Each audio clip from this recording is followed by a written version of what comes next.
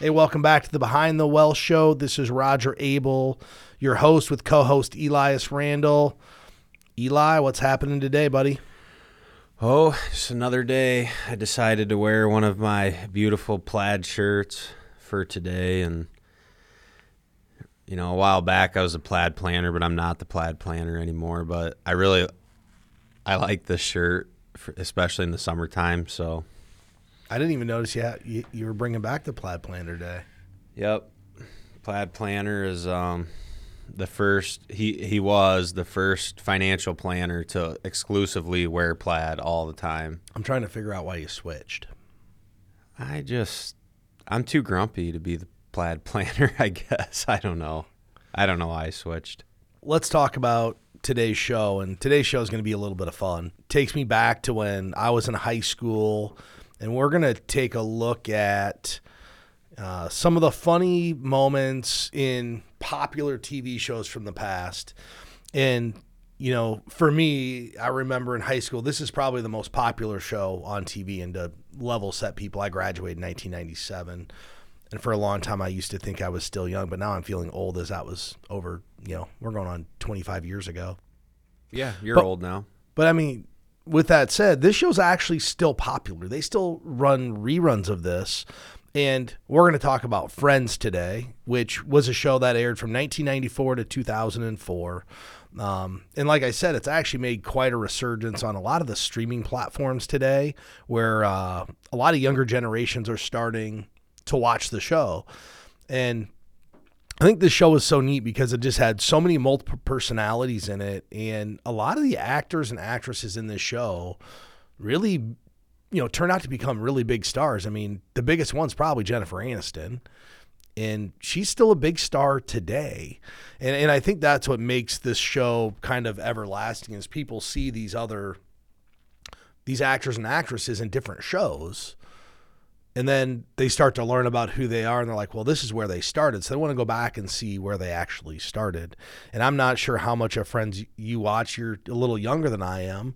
But I remember in high school, there was a group of people who'd get together to watch Friends episodes. Every week when it came out? They would do it. I mean, I wasn't into it like that, but I remember a group of my friend group that was like, hey, every Friday or whatever day it was, I don't even remember the day, but they would get together to watch the new Friends episode. Almost like for me today, I don't get together with my friends, but every week I try to watch, certain series like Yellowstone when it was out. Every week I was watching the new episode. Couldn't wait for it to get out. It's kind of the same thing with Friends, back in the day.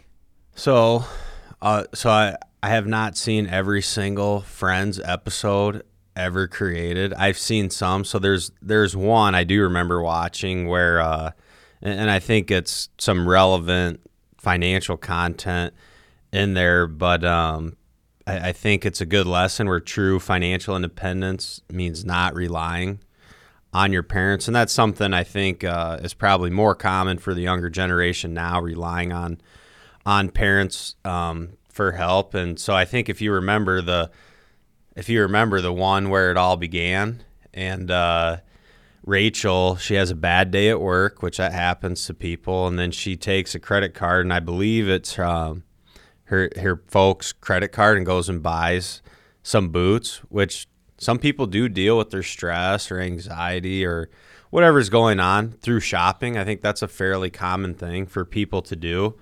And then the rest of the friend group told her, hey, you should cut those credit cards up and not use them, which whatever year that came out, I mean, that's still relevant today. Not using, it's a couple things. One, if you can't be responsible with credit cards, just don't even use them. Don't think about them. Don't have them. Don't use them. And it seems like that seems like common sense, right?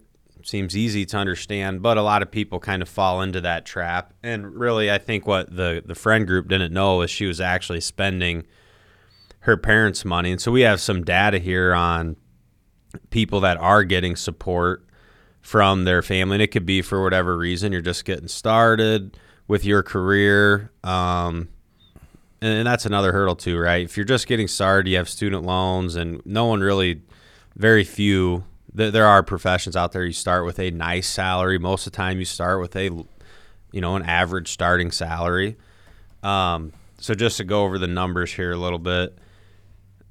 So 34% of millennials are living with their parents, and 54% of those are receiving support that the value is $500 or less each month. And then of those, 18% get about $500 to $1,000. Sometimes financially supporting kids, it does take away from parents' ability to save for retirement or to be retired. And some more than others feel obligated for that financial support. But ultimately, people in the older generation, they seem to do all right and get by without all the extra help. And I think a lot of times what you find is there's some help that's necessary, like you're helping people get to a better spot.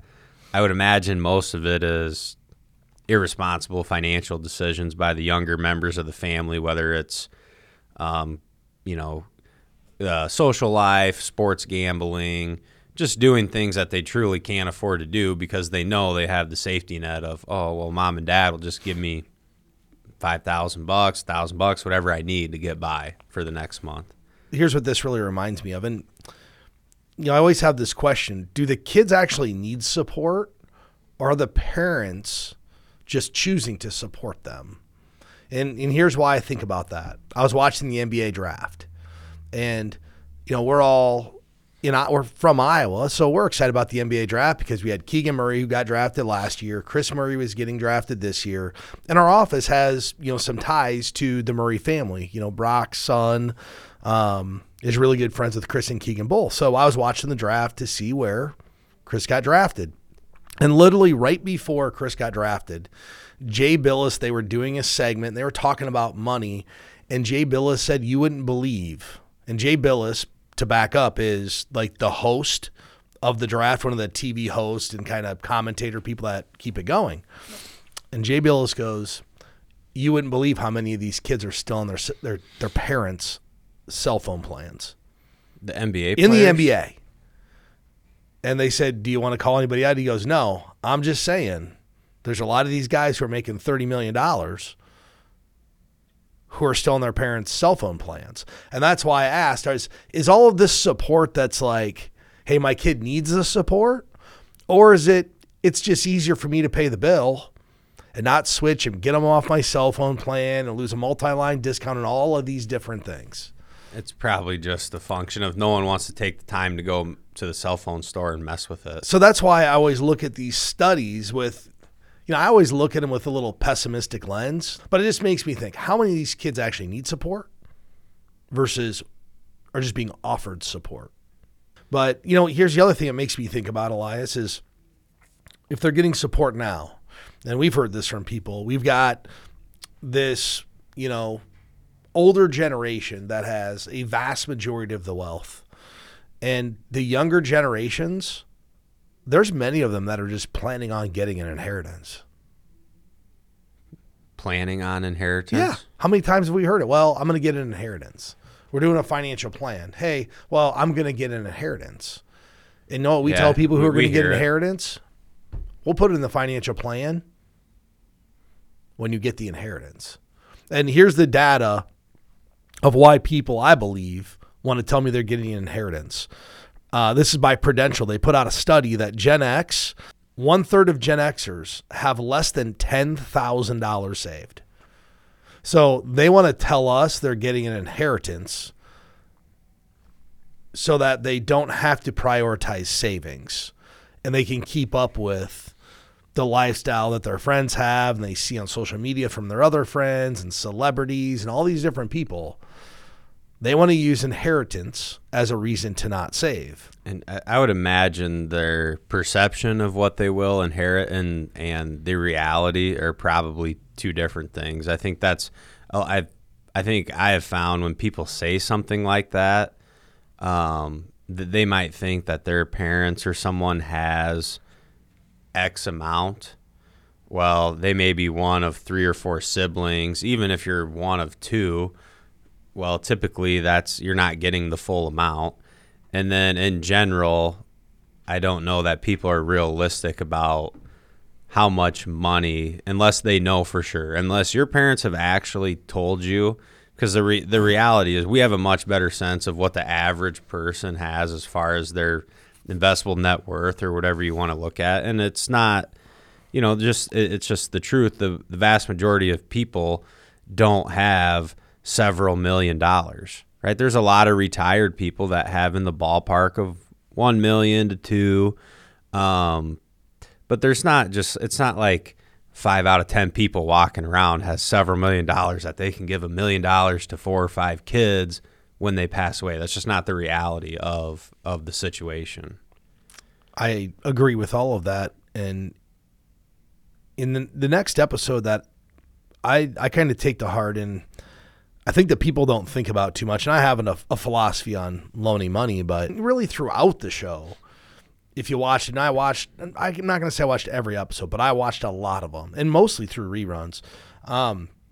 Chandler, if everybody remembers Chandler, he works a corporate job. I think he was in accounting, but throughout a lot of the show, he was loaning money to Joey, and Joey was his friend. He was an aspiring actor, so we all know people who are aspiring actors.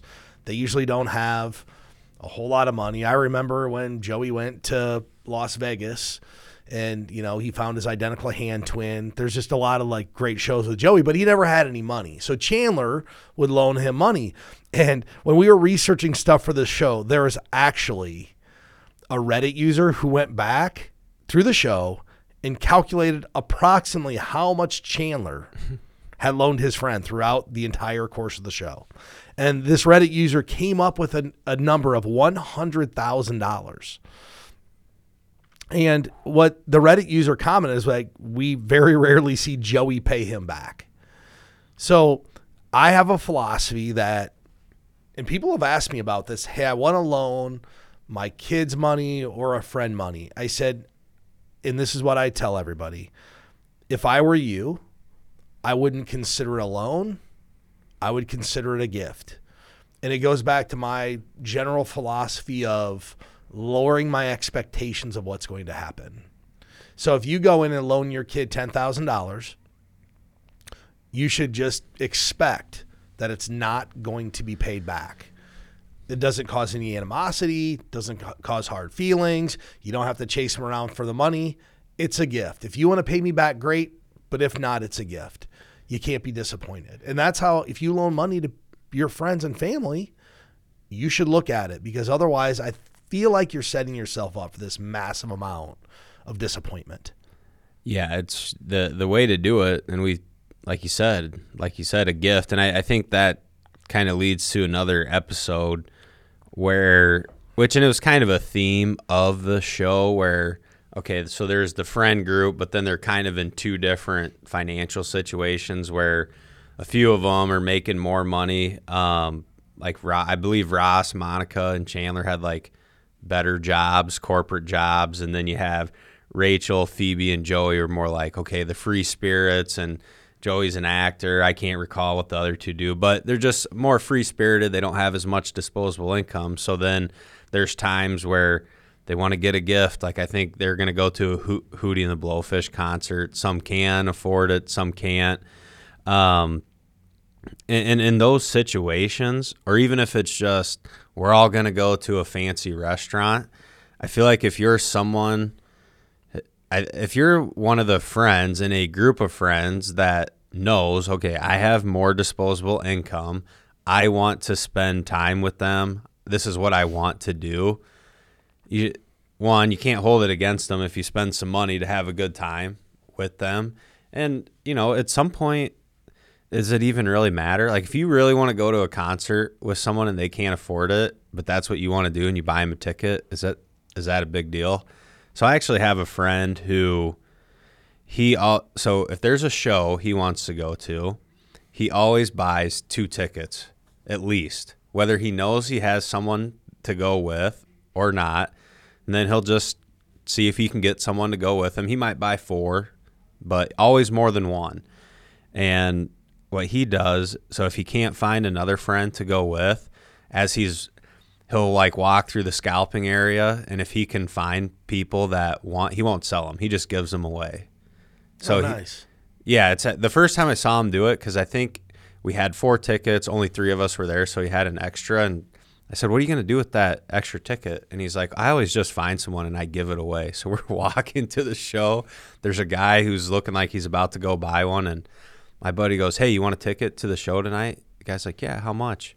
He goes, "Have a good time." Just gave it to him. Just made the guy's day. So it was one of the cooler things I've seen someone do. Now, I haven't implemented that in my own life. I don't buy random tickets for strangers, but I think that friend of mine who does that, his value in the experience is also helping someone else have a good time. Yeah. And that person was obviously, they either planned it late or they weren't expecting to go, but they were going to go scalp a ticket. Or they worked hard. I'll give you an example. The Matt Rife comedy concert. The thing was sold out in immediately. Yeah. I spent 2.5 hours on the computer just trying to get logged into the website. So did you get tickets to it? A friend of ours got tickets. Oh, yeah, got us tickets. We had a few different people trying to get them. But the cool thing about that is that same person who's scalping that ticket probably spent the whole day trying to get on. They probably couldn't afford to do the pre-sale, or they were working, so they couldn't sit by their computer for 3 hours and keep hitting refresh to get in. So he probably made that person's day, because it's probably a hard ticket to get. So I think that's really pretty cool. Yeah. So I think the kind of the lesson from that theme of friends, in a friend group, there might be some money issues. In my opinion, money shouldn't impact any friendships. And I think the other thing is being honest and upfront about your financial situation with your friends is going to be the best route. Well, and if everyone does that, then I just think everyone feels a little bit better about the situation. The key's in what you just said. Your friends may not know your individual financial circumstance, and depending upon how you hold yourself out, they may believe you have a more successful, financial situation than you actually do. Nobody wants their friends to think they're poor. But in a situation you can't afford the tickets, it's one thing. I know, when we do concerts and stuff, we're conscious about the tickets we buy and who would go with us to those concerts. We're not trying to exclude people when we go, but we have a certain friend group that we know, regardless of what we pay for the tickets, they're going to want to go. Because my wife values upfront, close, great experience versus 10 shows. We only go to try to go to one good concert a year. We missed a bunch because of COVID, so we're playing a little bit of catch up. But, we're conscious of who we're inviting. We're not going to spend X amount on a ticket knowing that these friends that we are going with, they might say they can afford it, but we don't want to put a financial burden on anybody just to try to go to the concert with us. Just to have a good time. Yeah. That's thoughtful of you. But it kind of leads into the next episode that I remember, and I think this actually happens to lots of people, and it's the one where Joey actually moves out.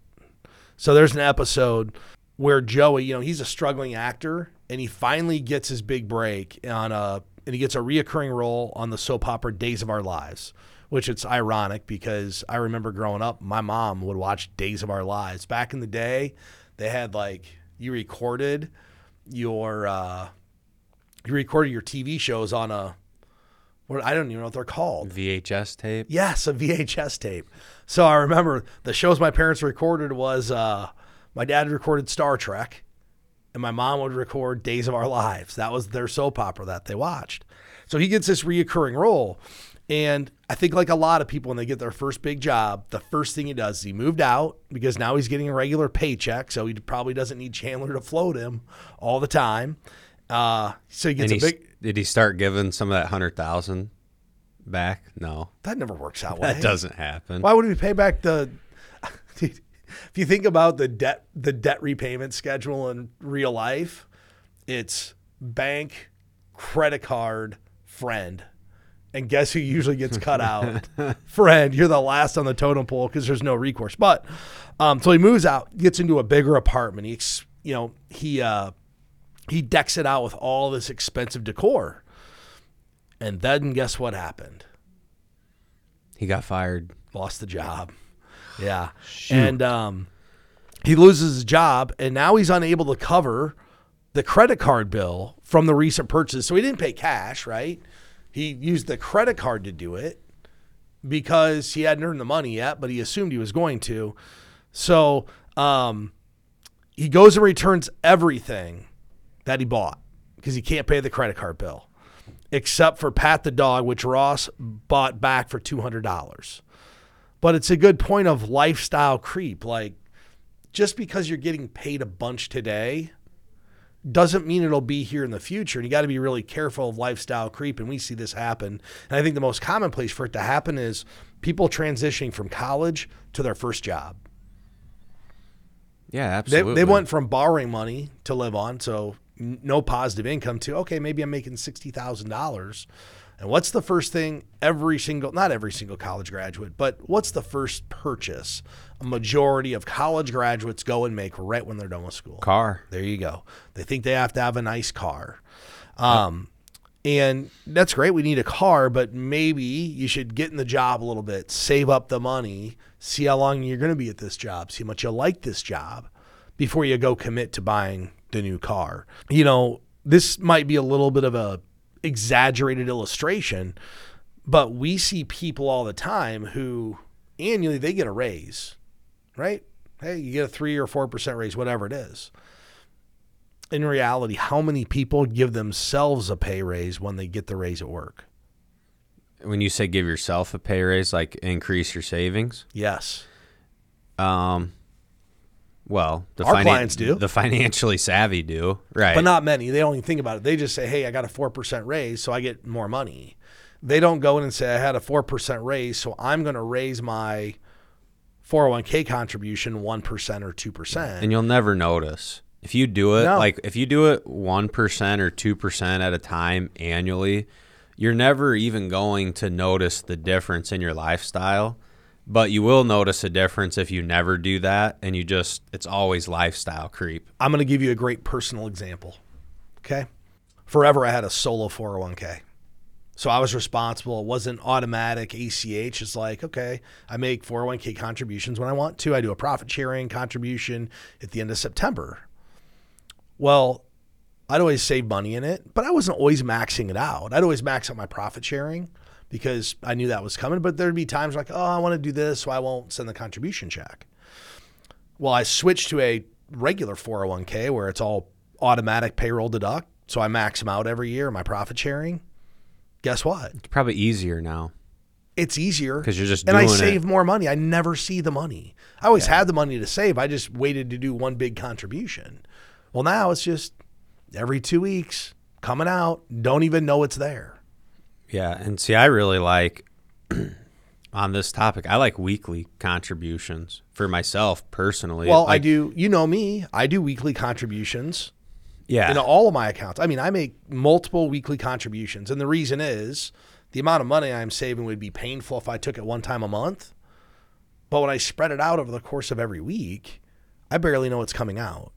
Yeah. So between weekly contributions and then even like stuff like bi-weekly payments and stuff like that, to me, it's easier to manage a budget 1 week at a time than 1 month at a time. Well, but I've always been like that. I'll be honest, biweekly payments are undervalued in the real estate world. And part of it is we've been in this, and people don't know what biweekly payments are. It means you're making a payment every other week.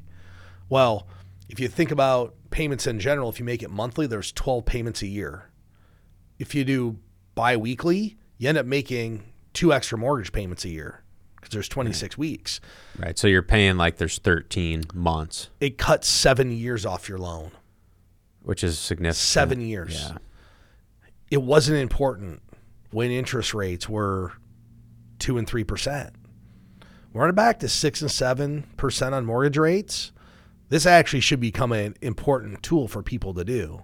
Make biweekly payments is just start shaving off this mortgage. But people won't do it, even though they're never going to miss it. If you get paid, think about this. If you get paid biweekly, why wouldn't you do a biweekly mortgage payment?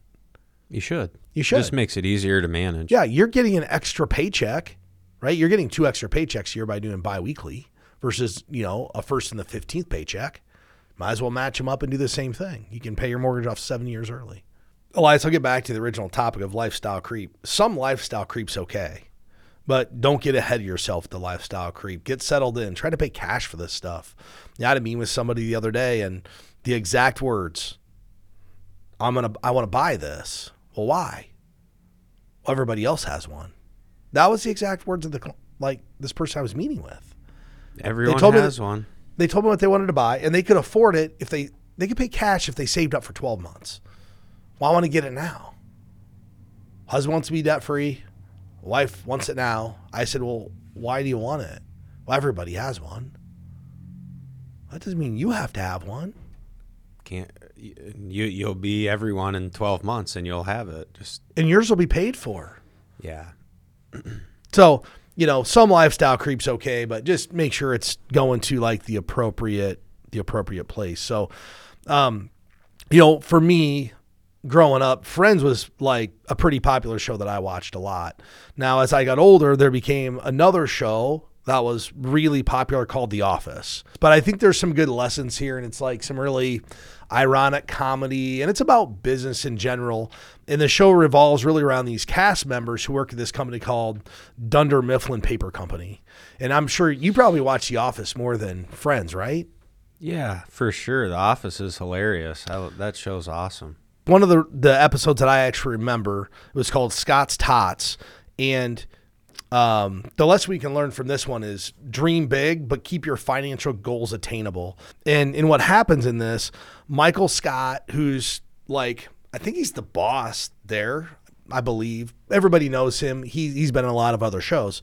But in an effort to look cool and get his name in the local paper, so we all know the person who wants the publicity and look cool, he promised a group of third graders that he would pay their college tuition if they graduated high school. It's quite the promise. Okay, so here's the first thing I want to know. Did he promise his own money or the company money? But those students are in the episode. Those students are now high schoolers. And Michael doesn't have the money to pay for the tuition. So I think really what happened here is Michael kind of made two mistakes. First, he set this unrealistic goal of what he could do. If he was going to pay for all of these kids' college and they're in third grade, the appropriate thing would have been, before he announced this, how much money am I going to need now, and what are the contributions going to be over the next 9 years to cover tuition for this whole class, and have a realistic goal and idea in mind, instead of just saying, I'll pay for it. I mean, I'm thinking about just paying for my own kids' college.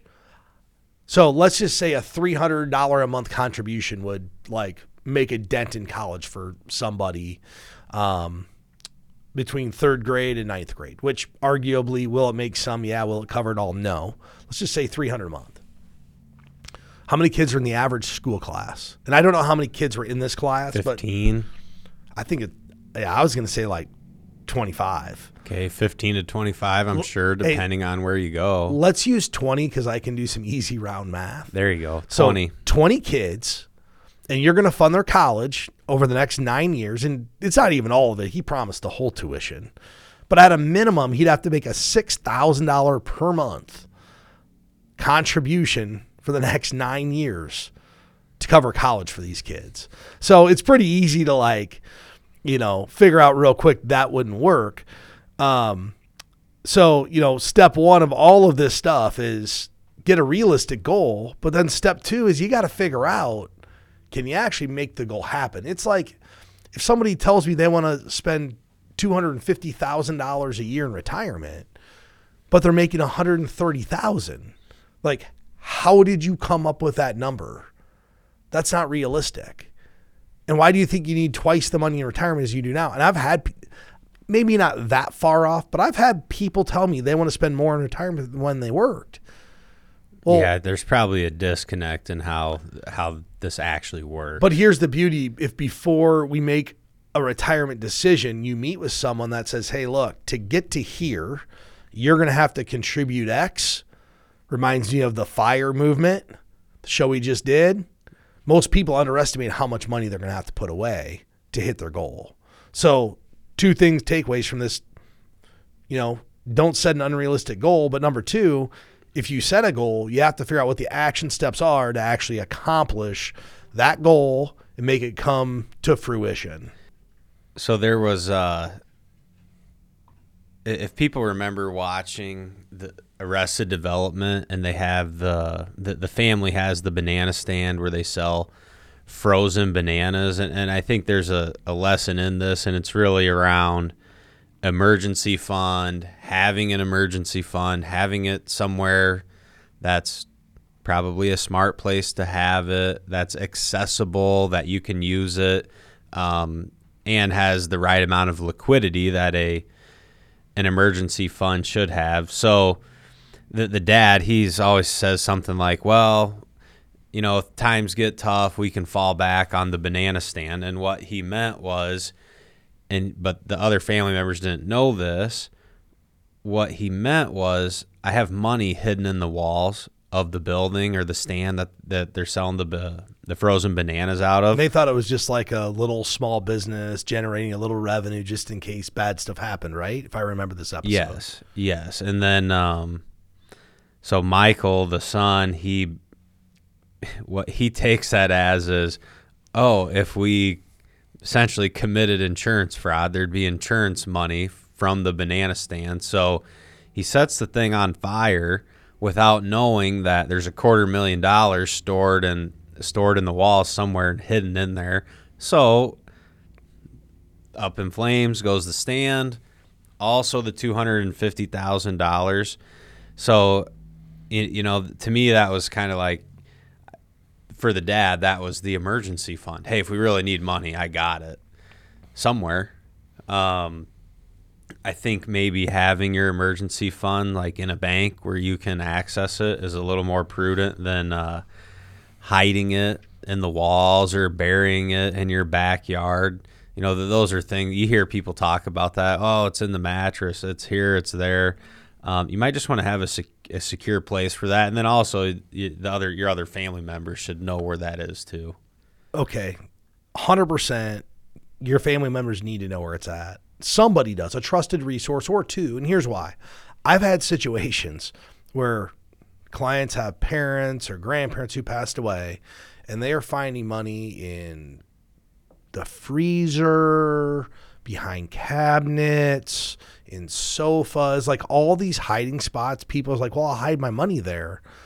But they never thought about how will people find it if I pass away. And you've seen like people who've bought homes on TV and they find like all this money in the walls or in the basement or somewhere. Like, let somebody know where this is, because at some point something's going to happen to you. And I want everybody to think about this. Nobody plans on dying suddenly. Nobody wakes up and says, hey, today's my day. It just happens. Yeah. So if you're saying, well, in the future, I'll do this. Well, maybe the future's today. You got to do it. So do you remember the family we had come in and they said, hey, we have some extra cash. Oh my gosh. At the house. Yes. So, and they're looking for an idea with what to do with the extra cash. And okay, well, how much? Well, I'm thinking they got $25,000, $50,000. It was a lot of money. Yeah. Like $400,000 in cash. How do you have $400,000 in cash? Well, they were leery of banks and they'd accumulated it, and they'd pay tax on all the money. Like, they'd done it on all their tax returns, everything. They just wanted to have it in a safe. In a safe at the... Like, why much? Okay, why that much? But here, I'm going to give you an example. I had someone the other day ask me about precious metals as an investment. And I said, well, one, like gold's actually volatile. If you go back and look at the price of gold, it's pretty volatile. I said, but I own some physical gold and silver, and I have some cash in my house. And I said, it's not really not a lot of it, just enough for this reason. I said, part of the reason I do it, it's my safety net. And when I say that, people are thinking, oh, well, if the dollar crashes or all these like cataclysmic events. And I said, no, I have it. So if somebody steals my identity today, because I had this happen to a friend of mine, in one day, they emptied all of his bank accounts and maxed out every credit card. In a day? In a day. Wow. And he lived in Washington, D.C. And he said, you don't understand. When you have no credit cards, you can't get anywhere. You can't buy anything. I can't buy milk. I can't buy groceries. I have no cash. I have nothing. It's gone. And he got it all straightened out, but it was this inconvenient part of life. So from that day, I'm like, I'm always going to have enough to get me through like a week or two of bills and expenses to keep my family going if somebody wipes me out, because it could happen. And I don't want dollars. I don't keep like a bunch of cash. And the reason is that's easy to go raid. Well, we're going to go out to dinner tonight, so let's grab $100 and take it for dinner. Pretty soon you don't have anything. It's a lot harder to exchange the actual like gold or silver coins. So, but if you absolutely needed it, you could get somewhere in exchange. I keep it in a safety deposit box at the bank. If I have to go get it, I can. It's out of sight, out of mind. But if somebody wiped me out, I could go to the bank and I could resume my life. I could take it to the coin shop. I could exchange the coin for dollars. I could go buy what I need to do. So I've created a safety net for myself in a different fashion. It has nothing to do with like an investment return. It's strictly about how do I make my life easy if this happens? Right. Well, it wouldn't be easy, but manageable. But yes, but guess what? I have it in a secure location. It's at the bank in a safety deposit box. Guess who else knows about it? My wife. She knows where it's at. Because what if something happens to me? Do we really want it sitting in a bank in a safety deposit box that nobody knows about? Have you considered hiding it in the walls of your home? No. No part of me would ever do that because nobody's going to find it. And it's going to become somebody else's. So with that said, this is a fun show. It kind of brings back, a lot of good memories for me about my younger years. But I think, what's in here is just a lot of really good, solid, money advice that people can take away. I wouldn't call it investment advice, but money advice that people should think about. And when you're watching your next series or TV show, see if you can find some money things in there and learn something about it. It's kind of interesting. Like there's all these lessons in these TV shows that we only see as entertainment, but there's actually things we can learn from it. You can be entertained and learn at the same time. Yeah, that's great. Really nice. So to wrap up today's show, if you have a money lesson from a TV show that we didn't touch today, send us an email. You can get us at btwellshow.com. We didn't get into movies today, so if there's a lesson from a movie, you can send it to the email as well. Please don't forget to subscribe to the podcast and follow us on our social media page.